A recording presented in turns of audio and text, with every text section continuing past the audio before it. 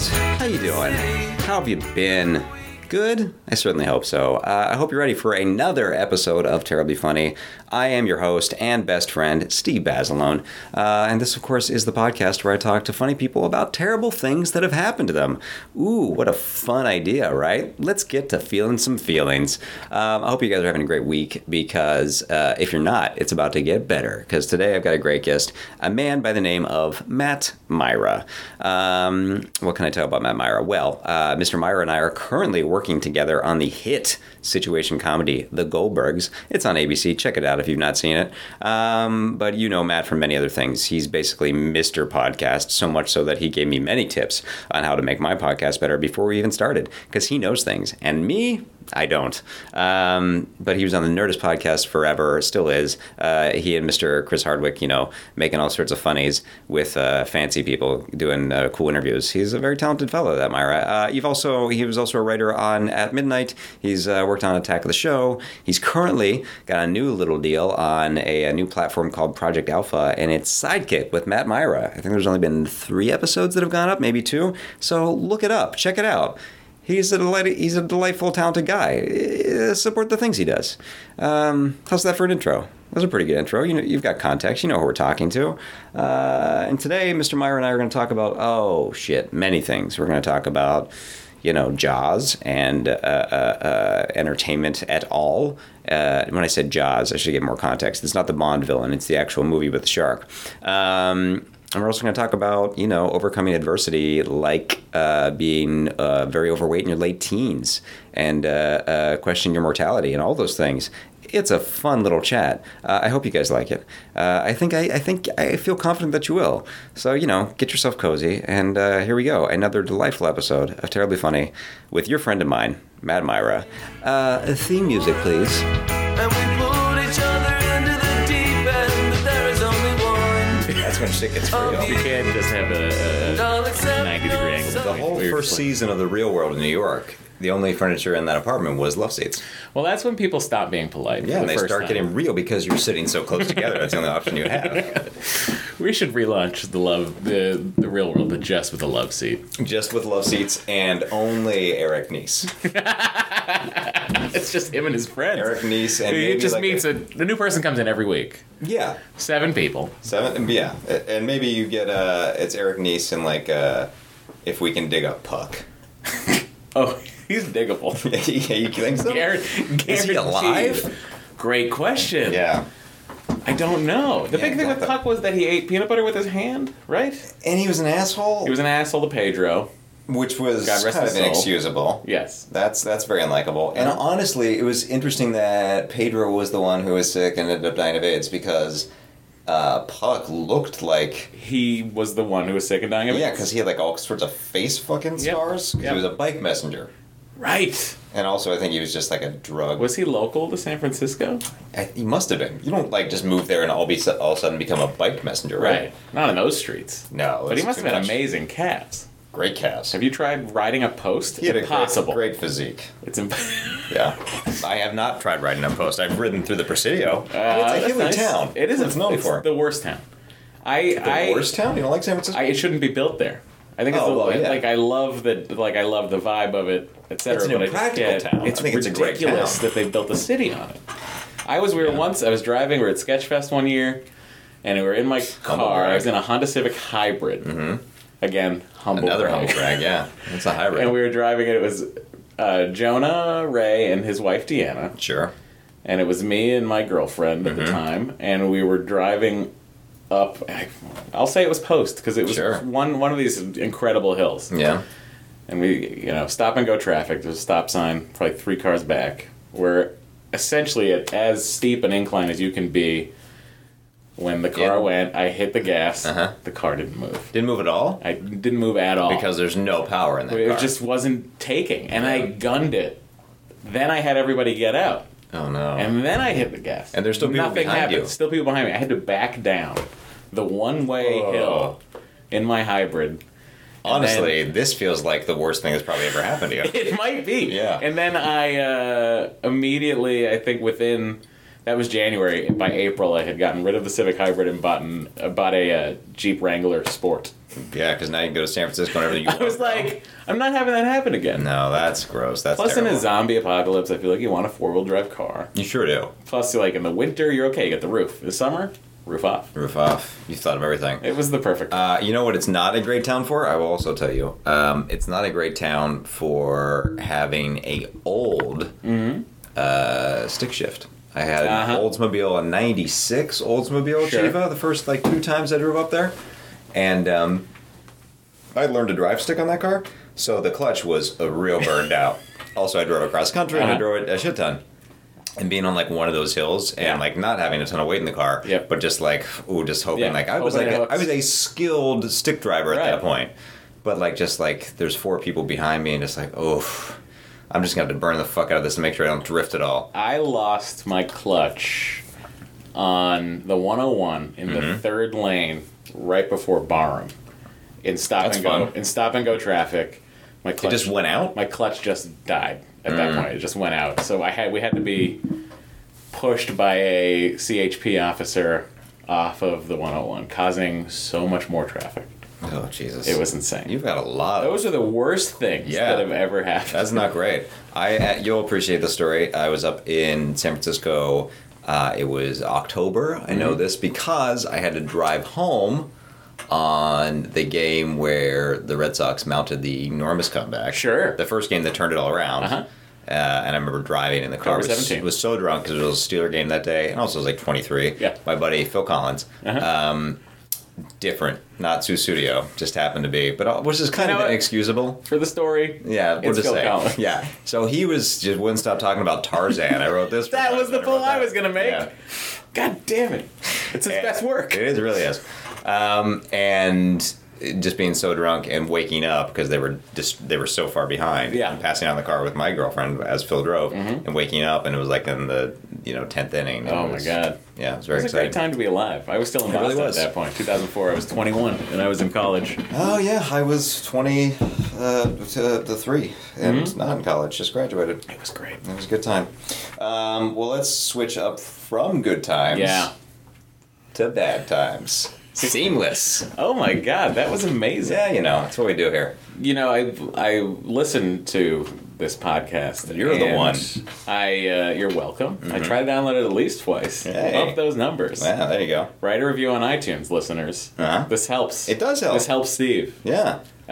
See, you know a lot about this. I do. You know all about this world. I am just been on dipping my podcasts toe for too long. Yeah, So much so that today we got an email. My wife sent me an email. We do a podcast about us going through IVF. It's very cool. It's we're in the 7th episode, but we got an email from a girl asking life advice because I said, if you're listening to this podcast and you're not going through IVF and you just need me to answer some life advice, that's nice. Go ahead, fire off an email. And she, in the body of the email, told us that she had started listening to me on the Nerdist podcast when she was 11. Oof, that's a long. That makes you feel not. That's how long I've been doing young. Podcasting. No, she's 73. She's become a woman. Yeah. Started as a girl. That's exciting. Yeah, but this is your world. Yeah, this is your wheelhouse. I have a face and a voice for radio. Yeah, you do have a nice voice. I'm here for that, and it's just it's interesting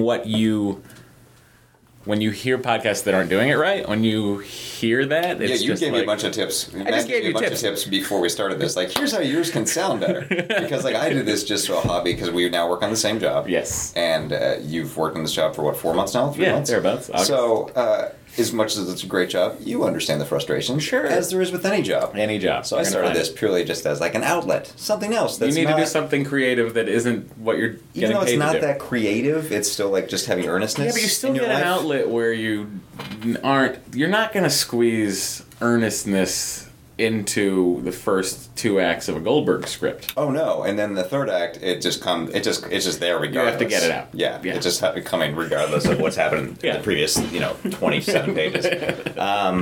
Yeah. So this is I don't know what I'm doing, but I'm having a good time doing it. Yeah. So it's great. Yeah. It's a good podcast, which is why I'm telling your listeners to please rate Steve on iTunes. Write a review. That helps a lot. And you know what? Subscribe. Do it from multiple locations. You could Yeah. subscribe from everywhere. Oh, shit. And let's get those numbers up. Let's get those numbers up. I want to see you jump in the what category you're in. Because I just comedy? searched by okay. I think it's Let's comedy. get I you think it's the jumped. comedy. Are you in the top 250? You must I be. don't know. You must be. Yeah. Yeah, I have no idea. I bet you are. I told you, I have a young man by the name of Hayden who does all the stuff, the technical stuff. Is this what Hayden Christensen has ended up doing? Yeah, after he did Broken Glass, Yeah. he's like, fuck it. Let's just, I just want to get You know, behind I the loved scenes. working with Kevin Kline, but Yeah. I just really feel like I need House to of Glass, go behind the pass. scenes. Yeah, exactly. You understand. Well, I'm glad that we started to transition into you talking about bad things and it's just all just tips. Here's the thing. Here's the thing about my life. I lead a life that nothing like truly heartbreaking has happened to me. That's a good thing. Knock on wood. That's a great thing. Yeah, it's a good thing, but it's also like to Megan's point. Megan Nuringer, who was on a few episodes ago, Sure. or an episode. I don't know when you're scheduling these. So It was last week. great. Yeah.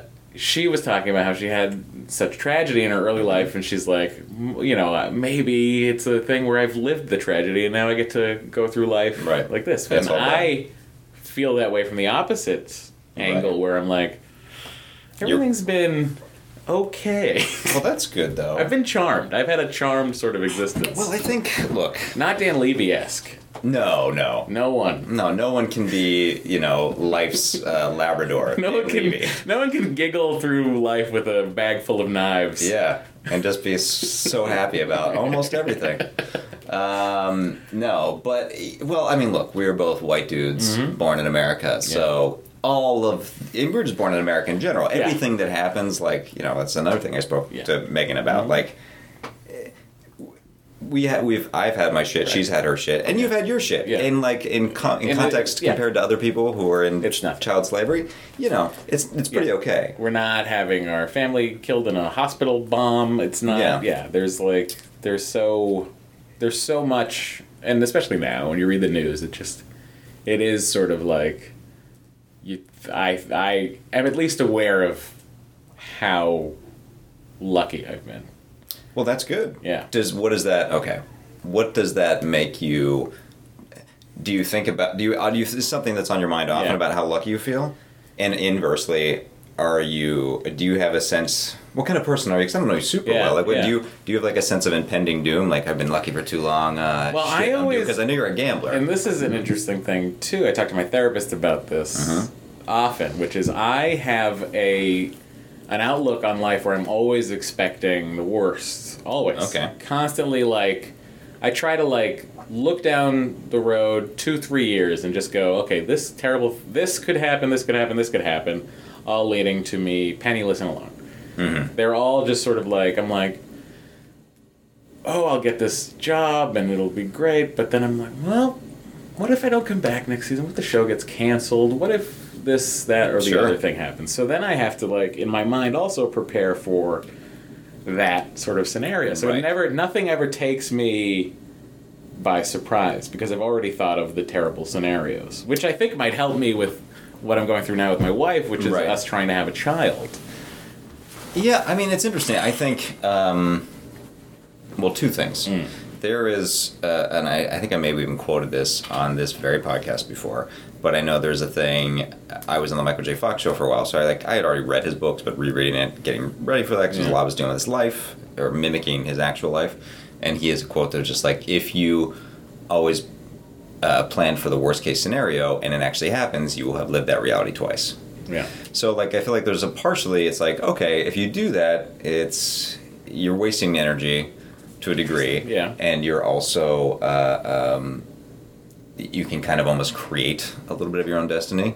Yeah, it's manifest it in the some- wrong vision board. A little bit. Yeah. I mean, whether or not you believe in that shit or not. But the other side of that is, I think in life I don't, always expect or think about the worst. Mm-hmm. But, in business, Yeah. In like this weird Yeah. fucking thing we do, I'm always like, well, it's probably going to be nothing.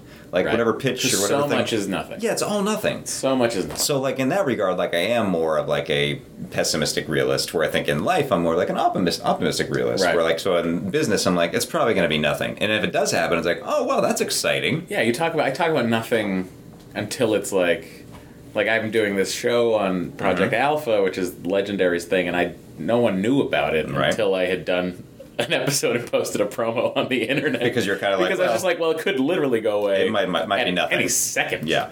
It could be a thing where they're like, well, we thought about it, but you know what? We're folding everything. Yeah. I've seen that happen 1,000 times. Right. Pilots and just like it's Oh, just for sure. the fact that you're. I mean, just know when you're home watching television, it's just a miracle that anything is on. I feel that way very much. So like I am not immune to being a judgmental asshole. Yeah. I'll do that. Yeah, I'll sure. see a movie and be like, what a train wreck, what Yeah. a flaming piece of garbage. Yeah. But I also feel like oftentimes reminding myself. But LeBron James was good, right? Oh yeah, he was pretty good. He was pretty good. He was real good. It's a train wreck, Jeff. I actually saw a movie recently. It's a rough cut, but it was fun. Whitney Cummings' new movie, and Blake Griffin is in it, and he's like, He's so funny though. That's He's the so thing. funny. It's ridiculous. it's like, come on, man, yeah.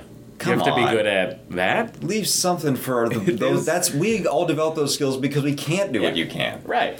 Anyways, I don't even remember what the fuck I was gonna. Oh, I was gonna say just the fact that like anything that is remotely good ever is like a miracle. Yeah, yeah. Because there's like so many moving pieces. There's like so you've many been a part of steps. things Yeah. that have been like this should all work out, and then Yeah. it comes together and like what didn't work It here? wasn't quite what I thought it Yeah. would be. We really had something great. Like the fact that Jaws exists is a miracle to me. Yeah, It's such it's shot in what 76 with a fucking mechanical car.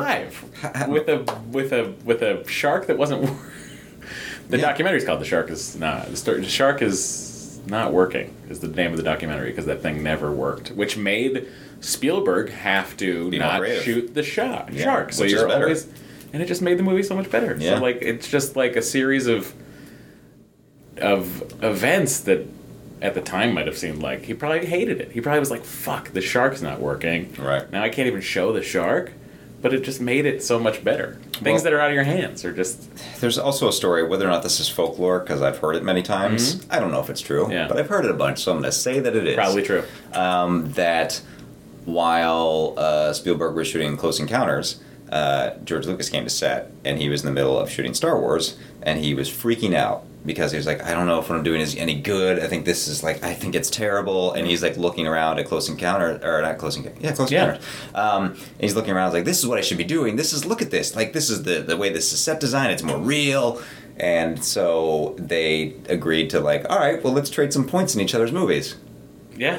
So Spielberg, without doing anything, has made like over the course of 35 years, millions and millions of dollars just off of Star George, Wars. off of George Off of Lucas that like bet. spinning out. Like, am I doing the right thing? Is it going to be good? It's interesting, like, Spielberg is... do you know that Spielberg still makes, like, 10% of the gate at Universal Studios theme parks? What? Did you not know that? No. Because when they first were like, let's do this theme park, let's do it right. Mm-hmm.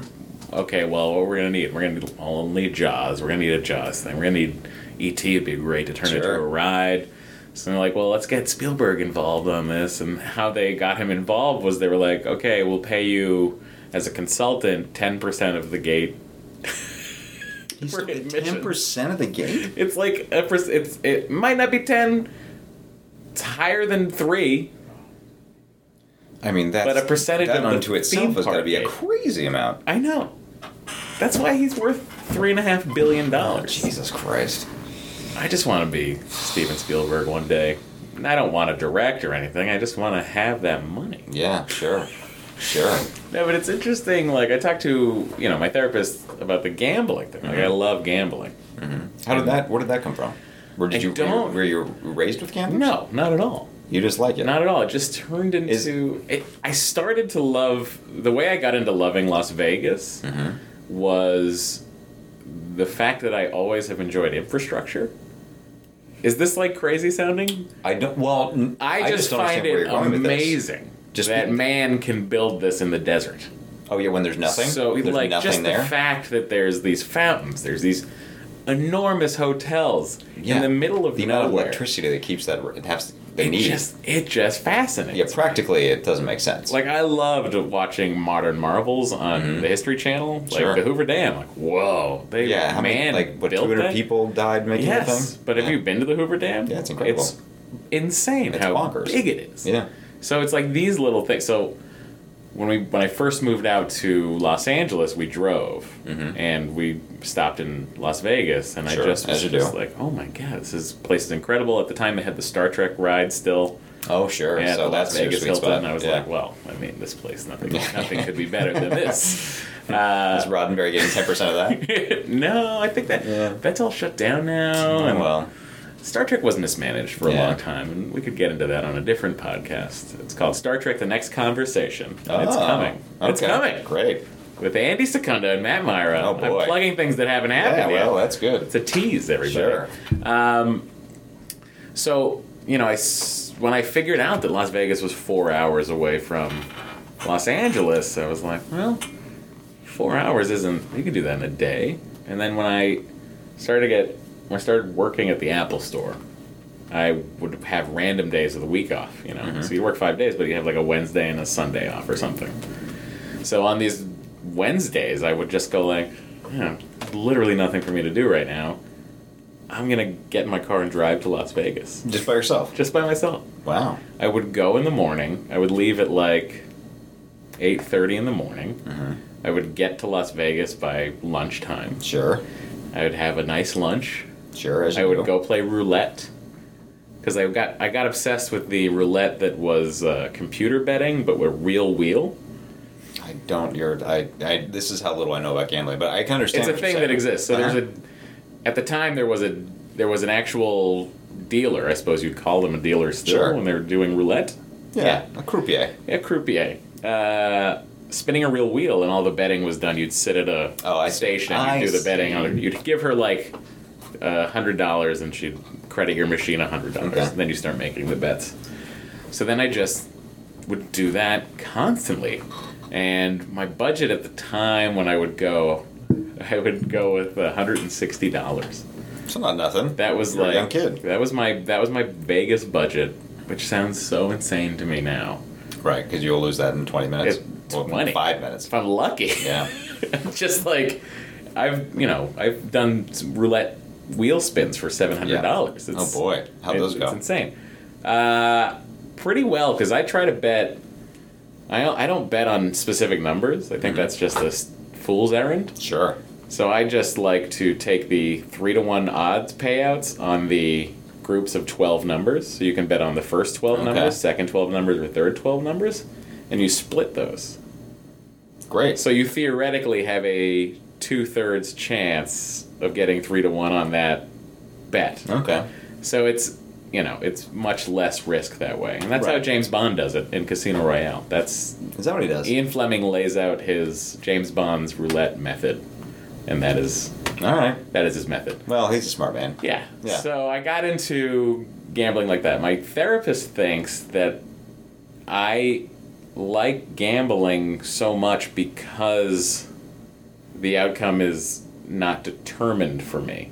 Right. Whereas I feel like in life, because I'm going, this is again his words, not so much mine, but like because I run down these disaster paths in my mind, I am always planning for that. So Right. when those bad things happen, I'm never like super surprised or anything like that. But in gambling, I always think those bad things are going to happen, but it's such an immediate, it didn't happen, Right. that I get the gratification that I don't get in life. Well, but then you don't get that gratification in life when you're expecting the worst thing, and then like Because I don't know until I look back on it. Like when we did At Midnight, and we were on for, I think our order was like 12, maybe a month's worth of episodes. And when I was there, I was just like, oh man, I hope this show goes, but it's probably not going to go. We'll just do it and go away, and you'll never remember that it was a thing. Right. And then by the time I was 120 episodes into the show, I was just like, I hate this. I can't think of another hashtag. And then I just had never at any point I'd never sat and gone, wow, this worked, and it's amazing that it worked, and it's a thing, and I'm enjoying it. Because there's life happens. Yeah. There's momentum. There's And then at the end of it, when I left, I was just like, wow, that's crazy that we went from that little tiny thing to like, because it was three of us in a, like I remember the rehearsal shows, which were us with cardboard boxes and bells on top. It was like me, Vanessa Ramos, Blanca Patch. We were playing as the contestants, and then Hardwick sitting I think you should have just kept it like that. sitting like a Peanuts vibe. Yeah, and Hardwick was sitting at a wooden podium, and we just would run through sort of games and sort of see if they worked, and it's just interesting. It's like to see what the show is now, Right. like with like what Joe Randazzo has done with it. And Sure. It's just such a He was a guest. show. Yeah, I know. Yeah, he's a college. You went to college with him, yeah. right? Yeah. You guys, He was a you smart Emerson kid. guys. I know, there's a bunch of us. Well, do you think... Okay, so right now you are going through... Right now, it's like IVF. super That's competitive. the acronym? In vitro fertilization. Yes. So, what is the lesson to take away from that? Do you like ever, after looking at that, do you like feel like I should stop more and take stock of my life, and I should feel? No, it's interesting because like currently, like literally right now, Mm-hmm. we don't know if my wife is pregnant. Right. There is a fertilized embryo in my wife, at least that was placed in my wife last week. Right. So 10 days later, she goes for the blood test. This is going to happen on Friday, where it will determine whether or not she's pregnant.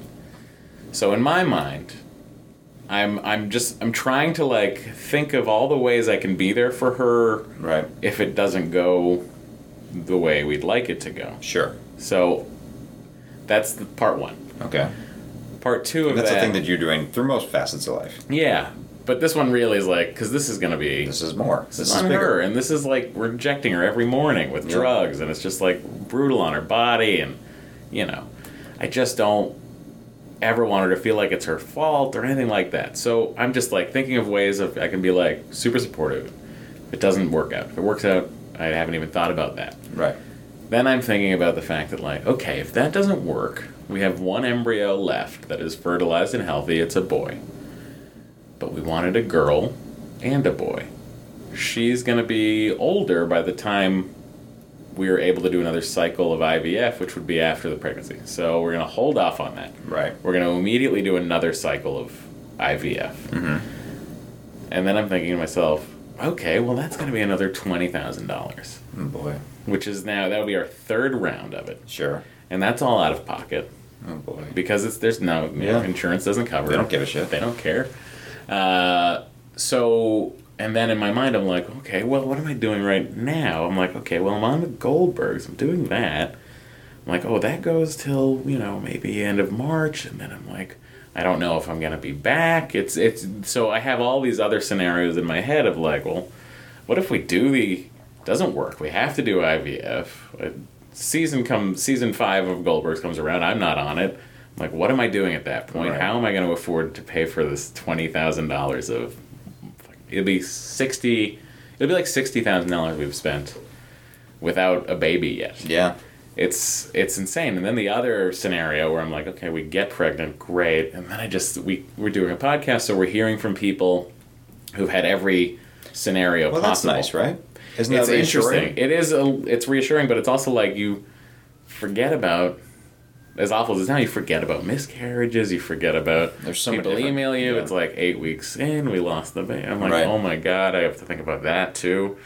So it's never. Hmm. And then I think for the rest of your life, as far as I can tell, I'm going to be like a nervous parent. Well, sure. Well, like it seems like just in general, and this is not something that I see from inner workings on a day to day pitch and dick jokes. Yeah.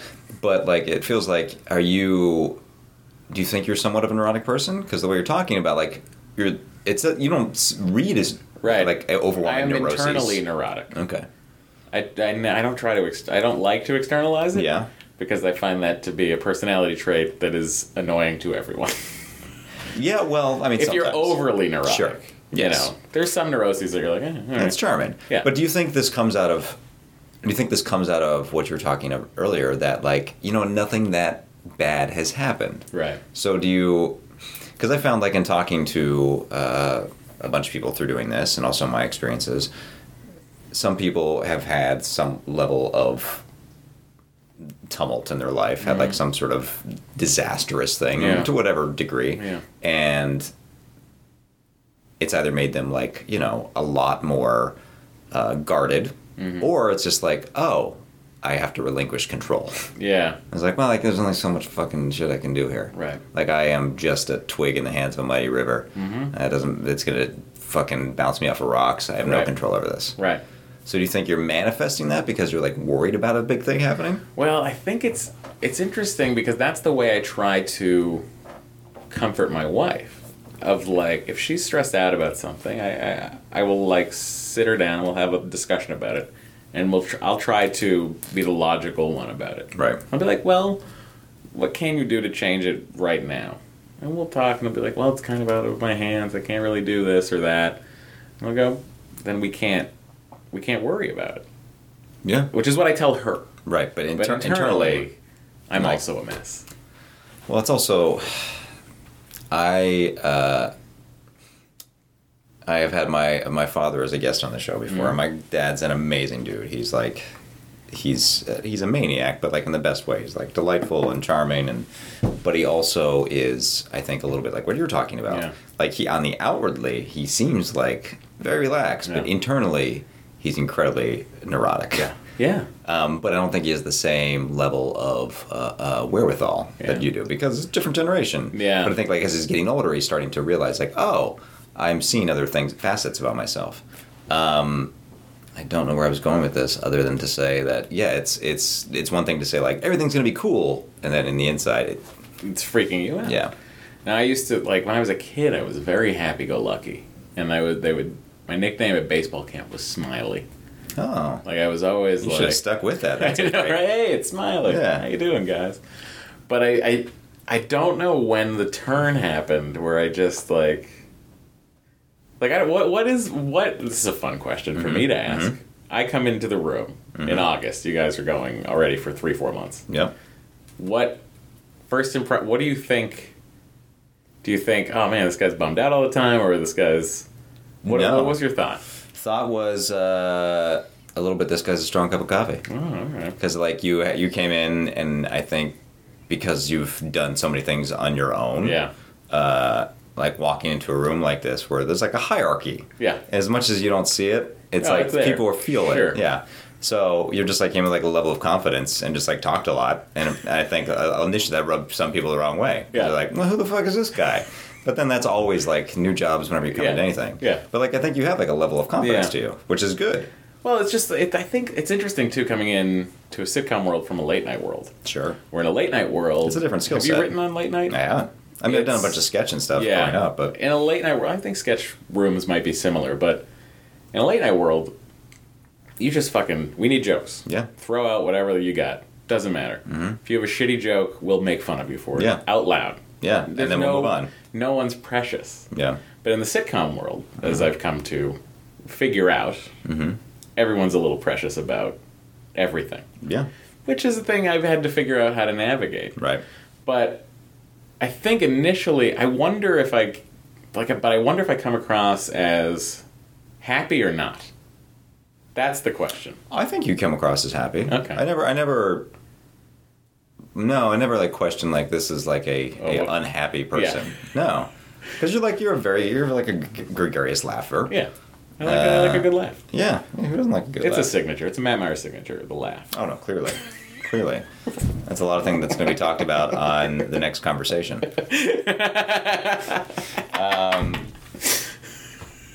So when was the shift? Because if you're smiling, It's a great question. I think it just came as I got older. do you feel dissatisfied? I think it all. No, I don't feel dissatisfied per se, but I think it all harkens back to as I got through adolescence.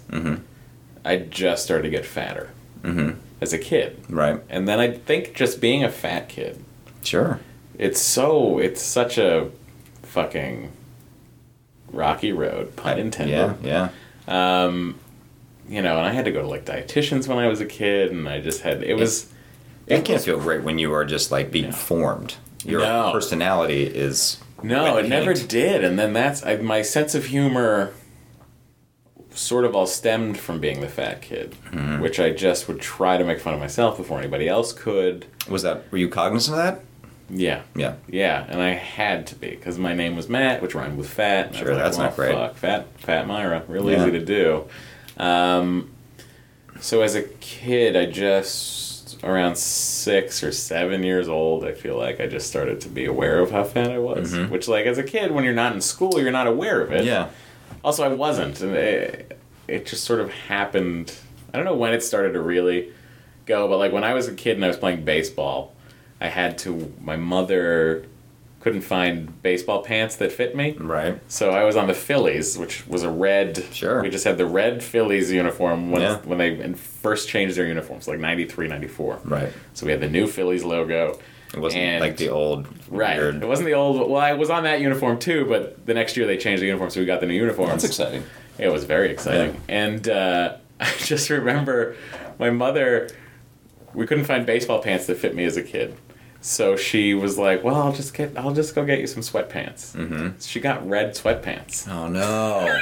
So That's like, here, put this bell around your neck. I just looked like a fucking tomato. And did you at some point be like, maybe this is not a great idea? Or you didn't even think about it because you're a young kid? I just was like, not even really. It like bothered me a little bit, but I never thought about it. Right. And then, but just like looking back through like photos of just like, I'm the only fucking person out here that Yeah. is completely covered You're in red. legit like a blinking red light. It's insane. And like, that is something I always think about. The other thing that's crazy that my aunt said to me, and I don't know what happened, and I've talked to my therapist about it. I don't know if there's like a repressed thing or something that happened to me. But when I was 6 years old, my aunt says, and I don't really remember this, but I believe it. I was eating my birthday cake. I was like eating a ton of cake. Sure. Birthday. And my aunt went over to me and said, Matthew, why are you eating all the cake? And I said to her, because if I don't, I'll die. Oh my. Don't know where that came from, why that happened. That's one of those things, you're a kid, so it's like, well, kids say the darndest things. But also, like, what is the truth there? Like, Right. you don't know to mask whatever weird Yeah. shit is happening in your psyche. Yeah. Is that something that you've ever felt? No. No. I've never felt that I need to keep eating or I will die. No, but I mean, like, I've felt many times, if I keep eating, Yes, I will die. Yeah, the inverse of that. Oh, man. It was, so it was interesting. And then, like, so then I was pretty fat through into high school. High school, I started playing football and baseball. And, I mean, I was pretty, by the end of... What did you play? Were you like a linebacker? Or what were you? when I was playing football, I was a nose guard. Oh, yeah, that makes sense. obviously. Sure. And when I was playing baseball, I was first baseman. Yeah. I'm left-handed. So, Yeah. lefty power hitter. Don't want to worry about it, but It's kind of a pretty big good deal. stroke. Yeah, yeah. Had a pretty good stroke. That's what they get. From Smiley into old Strokes. Strokes Myra. A funny thing about high school, so when I was wearing the uniform, the baseball uniform and the football uniform, my pants were never staying up. Mm-hmm. So the solution that my mother came up with for me was that I would wear industrial strength suspenders. Oh, boy. So you look like a longshore. Well, I just had these suspenders, and I could never like fully tuck in my baseball uniform. So it was, and also the other funny thing about it was that I always used a wooden bat, and I was the only guy Really? that used a wooden bat. Why did you like that? I just was like, well, the pros use a wooden bat. I'm going to use a wooden bat. Yeah, but that's also, they have to. They would use aluminum in a heartbeat, so it would be so Well, many you'd also, dingers. everyone would be dying. Yeah. But I would use a wooden bat, so I would come lumbering up to the plate with suspenders and a fucking wooden bat. And these people would pitch around me like crazy, thinking I was gonna, I'm thinking it was like Babe Ruth reincarnated coming up to the plate. Yeah. But I was just a high school student, and in football I wore suspenders too under my uniform to keep my fucking pants up. You're like Gallagher. It was Yeah. crazy.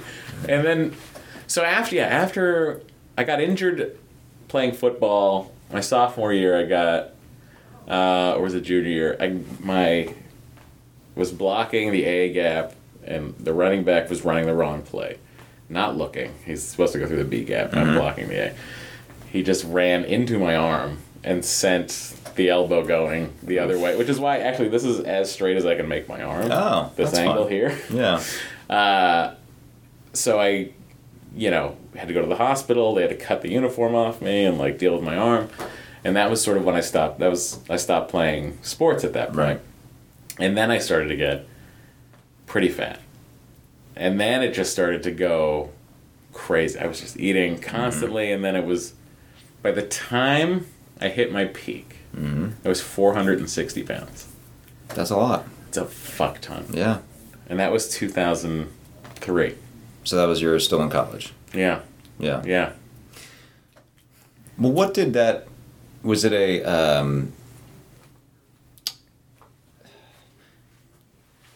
a dog chasing its tail kind of a scenario? I don't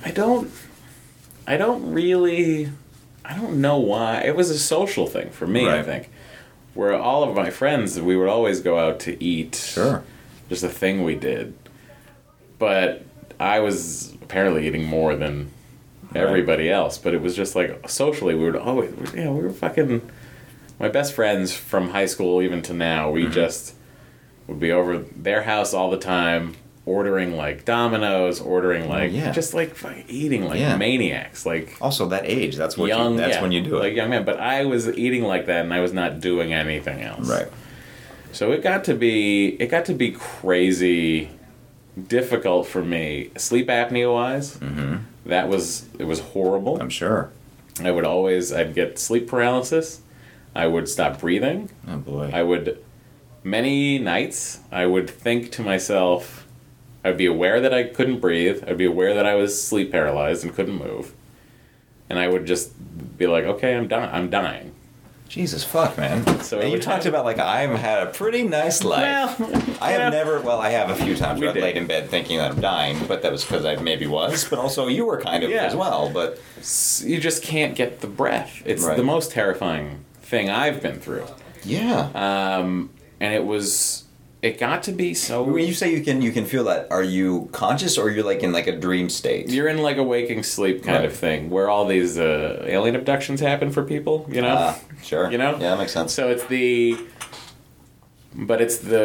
being aware. I'm just like, in my mind, just trying to will. Every ounce of me is trying to will this giant body to just shift, move, so I can get a breath. And there were times where it would take quite a while, and it wouldn't be coming. And I would be like, this is okay. This is how I'm going to die. I'm going to When die you're in my this, bed. like you're already in this like twilight state. Yeah. Yeah. And then also, I mean, I feel like that is, I made the terrible analogy like a dog chasing its tail, but like it's cyclical because if you're having that, then you're tired all the time. Right. So that doesn't do anything in terms of like making your situation better in terms of being healthier because you're exhausted. It was an interesting period of my life because I was still living with my parents and going to school in Boston. We lived in Lowell. Sure. And it was like there was a train that would go into Boston. Yeah. I would take the train usually, sometimes drive. But it's just interesting to me how often, or how quickly rather, I became accepting of like, oh, I'm probably going to die. Because it just was like it hits you in a moment. Sure. Like, have you ever been in like a crazy plane ride or a crazy like situation where you thought, oh fuck, I'm going to die? Maybe when you're sick or just when I was sick, I think was the most when it happened. I've had like like brief flashes of like I almost got into a car accident or like had a bumpy flight, but like I remember there being two times I think particularly where like I was like I think I might be dying. Yeah. And interestingly enough, I used to when I was younger, and then I got sick, so that kind of got knocked out of my system. When I used to, I forget what the actual condition's called, but when I get blood, like sometimes I will get lightheaded and pass out. Yeah. And then I did it so much over a period of time that I just like had to soldier through it, so it didn't become a thing anymore. But there recently, like 2 months ago, I went to get a physical, and they took blood, and I was sitting up, and because you're getting a physical, you're not supposed to eat beforehand, so I like passed out and just like woke up on the floor with my head in a lady's hands. And it's like it's not a thing. It's Yeah. not a thing that you're actually gonna have any problems from. But like I felt so fucking awful for those 5 minutes. It was Right. like this is like as bad as I felt when I was actually almost gonna die. Yeah. It's just like a bizarre thing, but it's just a weird moment of like, oh, this is what this must feel Yeah. like. Yeah. This is terrible. But it was also like a situation where I just was like okay with it. I was just like, if I die like this is how I die. Well, in those moments when you were laying in bed and you're in this twilight and you're like, oh, this is it. Yeah. Were you terrified? Or, I mean, I know you're not totally conscious, but... No. That was the scary thing after the fact to me, was just Right. like how quickly accepting of it I was. I was just like, I'm going to die. Okay, so this is how it goes. All right. I love my family. And then, Well, I would catch the breath. Yeah. So it got to be so bad, this sleep apnea. They gave me the CPAP machine, which is just it's a mask you wear that just pressurizes air constantly. It's a constant flow of air that goes into you, so you can't close up your airway. Right. And it was uncomfortable to sleep because I like to sleep on my stomach. So I am the same. it was terrible. So it got to the point where I would sleep in my bed. I would pull the cushions. There was a love seat in my bedroom. Mm-hmm. I would pull the cushions off the love seat, put them down at my bed, and I would kneel like I was praying. Mm-hmm. And I would sleep kneeling. That doesn't sound comfortable at all. It was so comfortable because I Really? would sleep with a free air passage. Oh, wow. So like it was either chance stop breathing or sleep on your knees. So that it was an insane period of time. How long was this period? This was like probably 2001 to 2003, probably 2 years. Fuck, man, 2 years. 2 years of like, And that's when you were a young man. yeah. You were in your And I early was just 20s, like, teens. yeah, and I was just like using, my body just felt so old. It just felt, Isn't that not to totally, I'm just selfishly Yeah. talking about me now, but like it's a crazy thing when you're young and you just feel, you look at your peers and like everybody else is so full of fervor and life and zest. Yeah. And like I feel like I'm 78. yeah. Everyone else is hearing Walking on Sunshine, and you're listening to Johnny Cash's cover of Hurt. Yeah. Yeah. It's interesting because like I've had the exact opposite experience of you. Like at my worst, I weighed 93 pounds. Yeah. And like to the point where I used to take these baths because my ass would be in so much pain from shitting 40 times a day. Yeah. That I would take baths just to like, and also it was just like, it was a common thing to do. But I couldn't sit in the tub because I had no fat reserves. It was just like bone. Like it hurt just to be on a tub because there was no cushion anywhere. Yeah. But it's just like it was the inverse of what you felt, but the same thing of feeling just so old. It's a crazy. You gotta be sort of. As we're talking about this right now, I'm just sort of thinking to myself, I better start going back to the gym. I mean, Yeah. I got this far. Yeah. I should just keep it up. But it was a time where I just couldn't. And hanging out with my friends, going to the mall or something, or going wherever, I always had to like find a bench. Yeah. I'd find the next bench and I'd sit. I couldn't walk, probably a quarter mile, I would guess, would be the limit of my walking before I would have to take a breather. Yeah. So, started seeing some doctors, some specialists at Mass General. Mm-hmm. They're like, well, here's the deal. If you don't lose weight, you're going to die. So, It's pretty stark. yeah. So, here's what we can do. We can do gastric bypass on you. Mm-hmm. I was like, okay. Like, we've never done it on anyone this young. Mm-hmm. I was like, okay. Like this already does not sound Yeah, I was great. like, okay, I'm listening, still listening. We're gonna have to. Here's how this works. I don't know if you're familiar with how gastric bypass works. So for those who don't know, it was developed for. They found it accidentally. They discovered gastric bypass for treating people with colon cancer. Right. Which is So, something I'm accustomed to or aware of. Yeah. So they would. They just realized that, oh my God, these people. The fact that it's not having to go through the intestines, and the fact that we're having to take part of the stomach and do this and do that. Well, your stomach's not big anymore. Mm-hmm. You can't fit as much in there, and our patients are inadvertently losing Right. weight. So then this turned into a weight loss surgery. So with me at 20, I guess I was 20 years old. My surgeon, whose name I don't remember, she was great. She was like, we're gonna do the surgery. I was like, okay. She's like, we could do it laparoscopically, which is tiny incisions with tools. And then she goes, I'll try it. I've never done it on someone your size. I was like, okay, don't start now. Let's just do. Let's What's do gonna open. work? I don't want to go through this twice. So the open. I have a scar that goes from here down to here. Oh, bro, we got similar scars. I mean, come on. Yeah. They've all been. My spleen was the biggest my doctor had ever seen. Oh, well, that's exciting. Yeah, I was like, wow. Do I get At it? Mass General, I feel Yeah. like, guys, some I mean- sort of award should be printed. But the, so it's so you've had your abdomen just completely open up, right? I don't think people understand what your core does for you. Oh, so many things. It's bananas. So when they stitched me up, so they had to cut through, obviously they cut through all the fat. They had to cut through my abdominal muscles. They had to go in there and, whatever, staple things or whatever. And then I woke up and I was in the bed and I just felt like I'd been hit by a truck. Yeah. It just feels, as you know, it just feels like I'm never gonna walk again. I'm never gonna be able to do anything. I had the I don't know if you had it, but to move yourself, I had stirrups that I could grab with my arms. Yeah. Because I couldn't physically do anything to lean up or whatever. And then for the first 4 days of recovery, you're essentially you can't eat food. Yeah. They give you a sponge that you dip into you can have lemon flavored water today. Oh, I did that for. Yeah. I did that for 14 days was the longest I did without being able to eat anything. And it's just okay.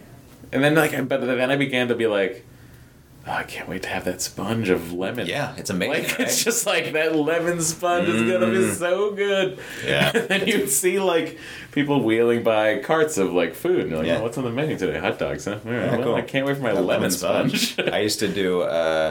My ex, I would hey, go to the commissary and get some Chex Mix. And she'd come back and get Chex Mix, and I would just take the pieces of Chex, and I would just suck on them, to suck the salt, that sweet, sweet salt. Spit it out because there's nothing doing down there. You can't chew it, yeah. So the recovery was an interesting time for me. So I was 460 pounds when I got the surgery. I think when I left the hospital after probably a week and a half, the recovery took longer than I thought it would.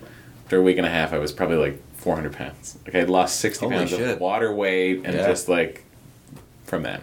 You feel like you got hit by a truck, but did that You to a feel certain you're- degree? Oh, it just sort of goes oh, okay. There might be something to this. So then it just became a situation where it slowly start to walk. That was the hardest thing in the hospital. When the fucking nurses are prodding you, get up. You have to walk. You have to do. And you're just that fucking shuffle. I can't. Yeah. You don't understand. I can't. Yeah. And then you get up and you fucking do it. Yeah.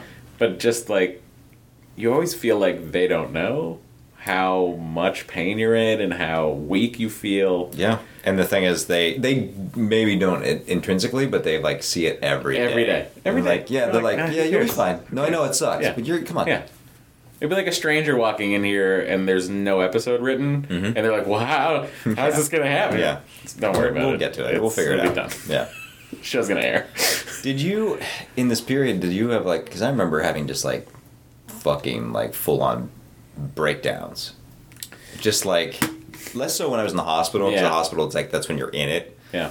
But I remember, I don't know, something about when you said you had to stop and sit down. Yeah. When when your other friends are doing. I remember watching, because I've always been an SNL nerd. Yeah. I've just always watched it Yeah. since I was a kid, and watching Joseph Gordon-Levitt was the host, and he did a monologue where it was just he didn't make him laugh from Singing in the Rain, and just did all these pratfalls and flips and stuff, and it wasn't funny, but it was charming as shit. Yeah. But he was so acrobatic and fun, and I remember watching that, and just like losing it, like Yeah. just bawling. So I was like, I'm never gonna be able to do that ever again. Yeah. Like I'm never getting that. Not that I can do flips off of walls, anyways, Right. but like just like never feel that level of health. Yeah. You know, I do. There was a point where I just sort of was like, what will it be like on the other side? Yeah. Where I just was wondering, will I lose the weight? Will I gain it back? Will I be done with this? Will it affect the rest of my life? Did I get so heavy that I put so much stress on my heart that my heart is like a 60-year-old's heart right now? What have I done? These are all things that would run through my mind at that 20. point. Yeah, at 20 years old. I was just like, I have the heart of a 60-year-old man. What did I do? Which it luckily is not the case. I'm remarkably healthy for someone who was so heavy. Yeah. Well, that's when your body can just fucking take a licking and keep going. Man. It's insane. Yeah. I just wanted to like be able to be normal, and I just never. Isn't that amazing? Yeah. It feels like the simplest thing. Yeah. But I just, just wanted to be able to be normal. Yeah. I wanted to. I remember a huge thing for me was getting on an airplane and not needing a seatbelt extender. oh, yeah. It was just the fact that I would never buckle my seatbelt on a plane because I felt so self-conscious to have to ask for a seatbelt extender. I never did, never once. Sure. I would always just pull it over me and like pull a shirt down, and then when they would walk by, it would look like my belt was done. But like I remember that I might have even sent a picture of it to someone. I was just like the day that I buckled, it was just like, okay. Was that like such a catharsis? It was. Because that feels like it's like a small moment for anybody else. It's such a tiny thing that like everyone hearing that takes story, for like I am granted. like Misty. Like that's like Yeah. got to be such a huge fucking thing. Just when there was slack in the seatbelt, Oh, it was just like I can't believe it. I just want to like shake the people next to me and go, look, Yeah. do you see? Like, yeah, sure, bro. No, I've buckled up. Yeah, no, good. We all have. But like it's together. Yeah. It's those little tiny moments for me. All those little moments added up to just like an enormous sense of accomplishment and relief and a feeling of like, okay, that shit period was worth it. Yeah. It continued. And like the day I got married, I was probably 235 pounds. Holy fuck, man. Yeah. Half the body weight that you once Yeah. were. I was 235 pounds. I was Jesus. wearing a Brooks Brothers tuxedo I bought. Sure. That's the other crazy thing too to me, which You could shop anywhere? I could go to Barney's. I could go to Brooks Brothers. I didn't have to go to Casual Male XL. Which is a the terrible name for the store, but that's what it was called. Casual Male for a while. Then they added the XL Didn't have to do that. because it was like, we know what I it don't know was. if people know. Oh, come on, man. Let's Jim, put people XL. know. No, I think we should make it Oh, clear to fucking Jim. everyone. Let's get some more big dog shirts in here. Yeah. Okay. So, you know that sort of thing. Being able to buy clothes anywhere, being able to sit comfortably in a plane seat, being able to get in my car and move it up to, like, I was driving, I think when I was at my heaviest, I was probably driving with my seat as far back as a 7-foot tall man would have it. So you're just Barely able to, tiptoeing because it. my gut would get in the fucking Yeah. way of the steering wheel. The other thing that I remember too, and I haven't thought about this since then. I would always wore khakis a lot. I don't know. I mean, probably just because I went to Catholic school and we had khakis. Sure, So I just ended up gets ingrained in I you. just ended up being a khaki guy. Yeah. And Khaki Smiley. hey, it's Khaki Smiley. I remember I would always get out of the car and I would look down, and right across my crotch would be a black mark. And I would be like, what is that from? And then I would realize that it was from my steering wheel. Oh, man. Because my steering wheel was literally like rubbing into me as I'm driving. So it's like So I remember, it wasn't even that long ago. I don't even know which car it was, but I remember getting in my car and like just sitting down and like looking at like my lap. First of all, that was a new discovery. Yeah. Laptops now function as such. Yes, sure. Looking at my lap and seeing this big space between me and the steering wheel and just going like, wow, look Man. at you, Snazzy. Yeah. You said earlier, talking about when you first buckled your seatbelt. Yeah. Did you have, and now you have a wife, so you have like you have someone to share your life with or Yeah. share the small things. Yeah. Did you have like anybody to share that moment with, like all this thing? Because like that's at an era when you have like friends. Yeah. But like I felt like I was lucky enough to have my ex Lauren, Yeah. who was like there for the whole time, almost the whole time when I was sick. Yeah. But like otherwise, it felt very lonely. It was very isolating because it was an experience that nobody else was having. It was in that. And those little victories are In important. that sense, it was lonely. In the sense of like no one else is going through this right now. But I had my two best friends, John and Joe. They're brothers. They were there from like they were my friends in high school. Right. They were my best men at the wedding. Oh, that's cool. Like they were like they've been there for me forever. So like for instance, like when that happened, I probably took that picture and sent it to John. Like he remembers. Right. He knows like what it was. Yeah. He was around for it. He's not. He weighs maybe 200 pounds. Yeah. And he's fit. So it's like But I feel like that is an important thing Yeah. somehow. Like as much as you need people to get you through the hard stuff. yeah. It's like when you have these little victories. Yeah. As much as they're important and they need to be the most important to you, Yeah. if you don't have anybody to share it with, it's like feels like a little false, feels like a little empty, and just like it's like you see where I've come from. Yeah. This is a big deal. You get it. Yeah. Yeah. Like and for instance with John, it was just like as I was working out with my trainer, and so I went back up and weighed a little bit to probably After your wedding. 350. No. Oh, okay. Well, yes. I mean, now my wedding was a year ago, and now I weigh 250, whatever. So Oh, it's like, dude. that's the normal amount of weight Yeah. to gain after a. Yeah. You get like in like fuck shape. Yeah, but I just I'm gonna do want to a lot of like fuck it. I'm gonna look yeah, good. I just want to I do want to drop that off, but Sure. I think I got up to probably the first year of the Nerdist podcast. I was probably back up to 350, and I sort of felt it.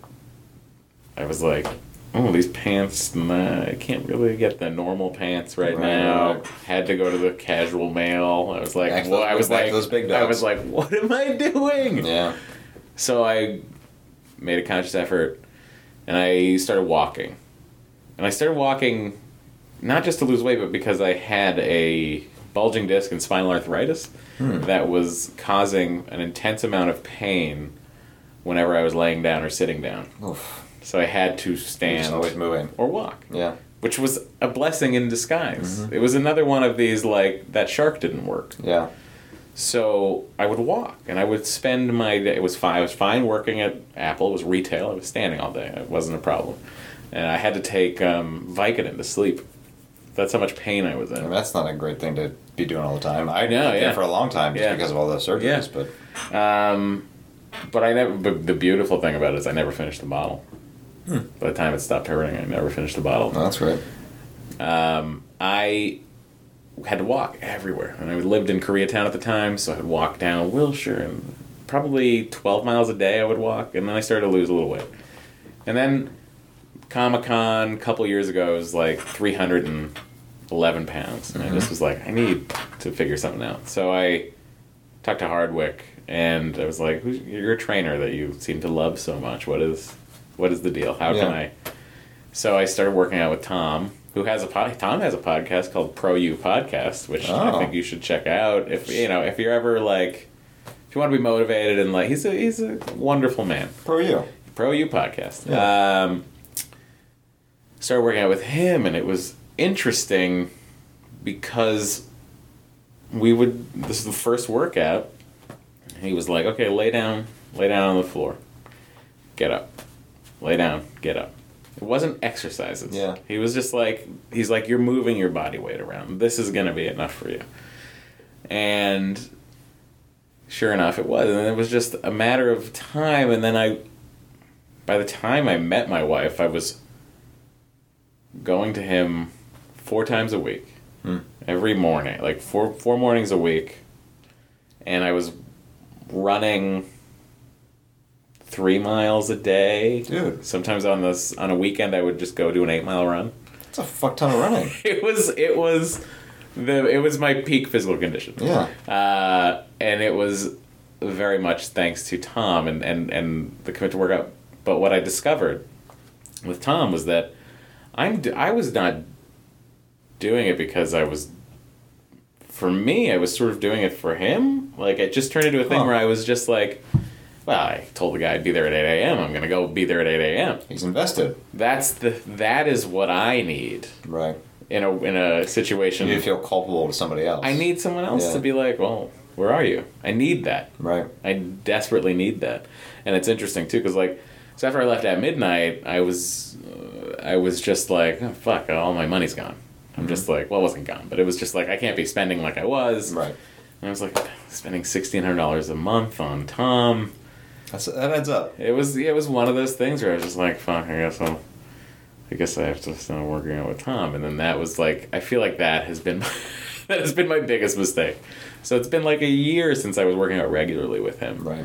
And I don't know why I'm talking about this right now, but that bothers me every day that I haven't started. And the problem now is that working on this show, his morning schedule now is crazy. So he can't fit me in, and then I'm like, I can't tell you I'll be there at 7. I'll never know if I'll be there at 7. Yeah.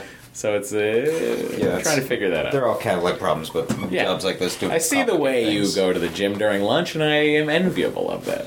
Yeah, I mean, it's a little bit like what you were talking about, because I always, not as a kid, not in high school, but like towards the end of high school, I started to be like, oh, I like to be fit. Yeah. But then there was such a long period when I was just not. Yeah. When I was just like, fucking emaciated, like a, Holocaust chic. Yeah, sure.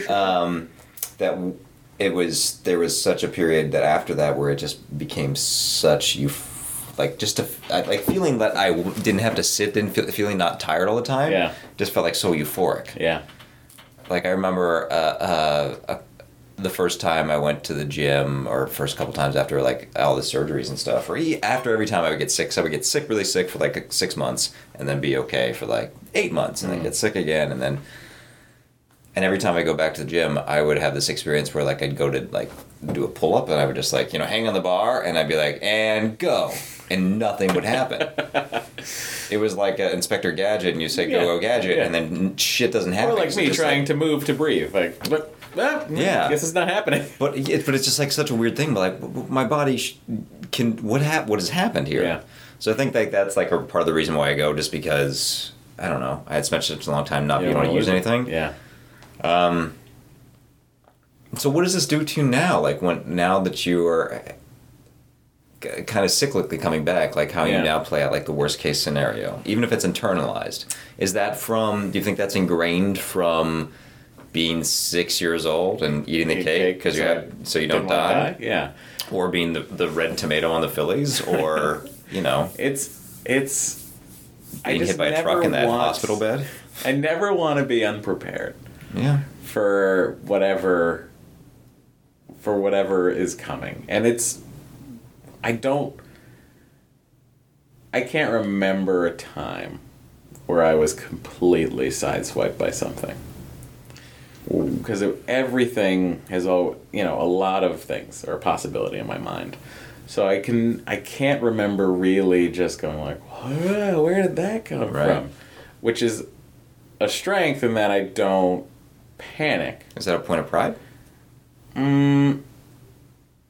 Maybe it is, because I'm never like, oh, who saw that coming? Yeah, I'm just like, told you. Yeah. So there's a bit of that. And I think that because of my outlook, and because I never really feel sideswiped, I feel sort of vindicated by how I live. Right. I feel sort of vindicated, but rather by how my brain works. I'm like, well, thank God I thought of this scenario already. Right. It's not going to surprise me. I'm sort of ready for it. And I see Michael J. Fox's point of like, you don't want to live that twice, but Yeah. you're much better at living it the second time. Yeah, that's true. You are prepared. Yeah. I mean, there's two sides of every coin. It's like Edge of Tomorrow, Yeah. you know, where he's just Which is trying. fantastic. It's like a video game. It's like Edge of Tomorrow. live, If you've die, never repeat. seen it, guys, It's really see that great. movie. It's so much It's better so than good. the marketing was. Yeah, I've had conversations with that team over there. And Oh they're my like, god. just forehead slapping the entire, because they thought it was going to be a 4-quadrant movie because there's the love aspect, so that's why they didn't want to have kill or die anywhere in the. Ugh. Anyways, Ugh. what would you say if you could offer any piece of insight and advice to anybody who's in a similar situation, Yeah. or not even a similar situation, but an applicable situation of like feeling bogged down and needing to make a change? I think I honestly, and this is, I had no idea I was going to come in and talk about being such a tubby tubster. That's what I'll call But it. that's affected so much it's of your outlook, interesting, right? Yeah. Yeah. So there's a lot of people out there that struggle with the weight, and I think my advice to them is you have to start somewhere. Mm-hmm. And for me, it started, in my mind, it started with laying down, standing up, Right. which was nothing, or it felt like nothing. But after 2 of those, I was a little winded and started to sweat. And it was a gradual thing. So it's these tiny baby steps that turn into, I don't want to sound like Dr. Leo Leo Marvin. Marvin, sure, yeah. You know. It's these tiny steps that you think nothing of when you're doing them. But you look back and it was the start of Right. a huge change. So don't be overwhelmed by it. Yeah. Just do a tiniest change you can even think of. Whether it's like, switch to skim milk. Yeah. Even that is that's a tiny little change you can make. If you're struggling with your weight or anything like that, I would say, get up and walk.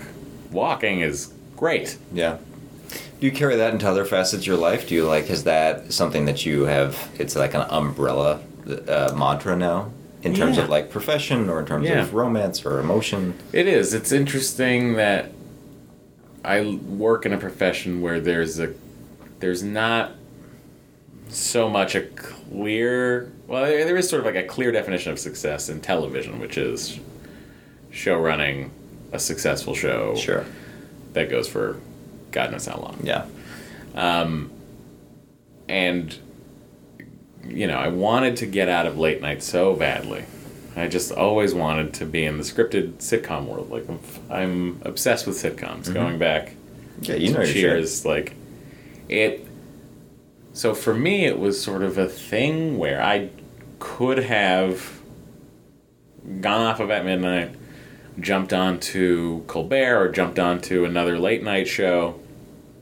But in discussing it with my wife, we just sort of like went, well, what do you really want to do? And I was like, well, I've always wanted to do sitcoms. Well, how are you going to do that? And I was like, well, I'm not sure. I'll write. I just have to write. And I'll take whatever I can get. Mm-hmm. So when Adam reached out and was like, do you want to... Actually, you know how I did it? I actually reached out to Adam and told him I would be a writer's assistant. Mm-hmm. I was like, anything. I was like, I want to get in the door anywhere I can. I'd be happy to be a writer's assistant. And he was like, I feel like you'd be wasted in a writer's position, but, if something comes up, I'll let you know. And as luck would have it, again, my charmed life, there was a situation on the Goldbergs where they had a little more room to bring in Right. somebody else. I was like, fuck it. I'll start as a staff writer. I don't care. I'll start at the bottom. It's just, this is one of those baby steps. One step. Yeah. Yeah. It's like, whatever. Yeah, it's. I feel like in my life, I've in the last year, 2 years, trying to. I feel like I've been hindered or hamstrung in a lot of ways by fear of like it's got to be really good. When it has to be good. Yeah. Whatever that. Yeah. You can't even articulate. Like what Yeah. is this fear? What is it? I'm not articulating myself well at all, but I feel like that has stopped me in many ways from taking those baby steps. Yeah. And I feel like in the last couple years, just like trying to like just get something done. Yeah. Just take a step, start on that journey, and try to execute it, and it'll Do may not whatever always you're work, whatever but- you're doing. You do the best you can do at it, Mhm. and if you're doing that, people will know you're trying. You just don't want to. I don't like to waste opportunity, and I don't mind starting from nowhere. Yeah. Because I moved out here knowing nobody and with the idea of like, well, I want to get into comedy and television writing. I didn't know what I was doing at all. I just came out here and was like, oh, I'll start going to UCB shows. And I started to meet people, and I was just like, oh, what's podcasting? Okay, I'll do that. Yeah, and you And figured then- that out really well. Yeah, it worked. Right time, right place. It was just a matter of... And then when I started on Attack of the Show, I started as a segment producer. And then by the time... I hosted the last episode of Attack of the Show. By the time I left there, I had worked my way to being the host of Attack of the Show. Right. And that was a baby step. It was a baby step. How did I get there? Going over there, saying I'll leave Apple and go work as a segment producer on Attack of the Yeah, Show. that makes sense. Yeah. Yeah. I was like, hey, baby steps. Yeah. I had a thing. Oh man, it was real good. I was gonna tie everything up in a nice little bow. Fuck. Well, it's all gone. You want us to pitch alts on that? Yeah, the shark's not working right now. Oh, I know what I was gonna say. It's just that we were talking about a point of pride earlier. I remember in I was sick for most of my 20s, and I remember whenever it'd be like in a meeting or on a job or whatever, just like looking around the room and being, there's a little bit of a point of pride of like, I have had to do everything that you guys did, and was also intermittently dying. Yeah. And it was like, yeah, fuck yeah. Yeah. I'm here. I'm Yeah. stronger than all you fuckers. And it was just like an internalized thing. It was never like, just like every so often. Did you ever feel that way? Like, I've been through so much. Yes, I've had a charmed life, but like, I've always like all these obstacles I've overcome. Yeah. Or, like, I things think that of other I people think about haven't. it like, I think about when I sit down, like when I came in here the first day and I sat down and I was like, what the fuck am I doing here? Mhm. Because I had just come off of late night writing, and I was writing a prank show on True TV. It was just like, I was just in such a different world.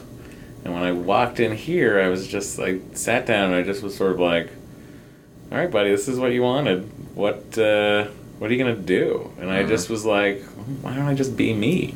Mhm. And, they'll either be like, all right, or they'll be like, oh, God. Yeah. So I felt like, yeah, it's my first day here, but I have been out there, Mm-hmm. and I've lived a life, and I've worked, and this is the shape that my marble is in, Yeah. and I hope you enjoy me in the corner. I mean, I think that is perhaps some of the best life advice you can give is just like, just be you, Yeah. whatever that is. And sometimes it's hard to define what that is internally, but, everybody else is going to form their own opinions. Just be as the most you can be. Yeah, and I know at the end of the day I'm a nice person, and I wish no ill on anyone, and I will help anyone who asks me to have, I know at the end of the day that I'm a nice person, and maybe it's naive of me, but I feel like by the time people get to know me, they'll be like, oh, yeah. Yeah. That shit comes around. And if it doesn't, then that's your own shit. Yeah. Well, lovely. I'm not gonna lie, I feel like you just did your best episode. I'm just kidding. I think it's definitely top one. Yes!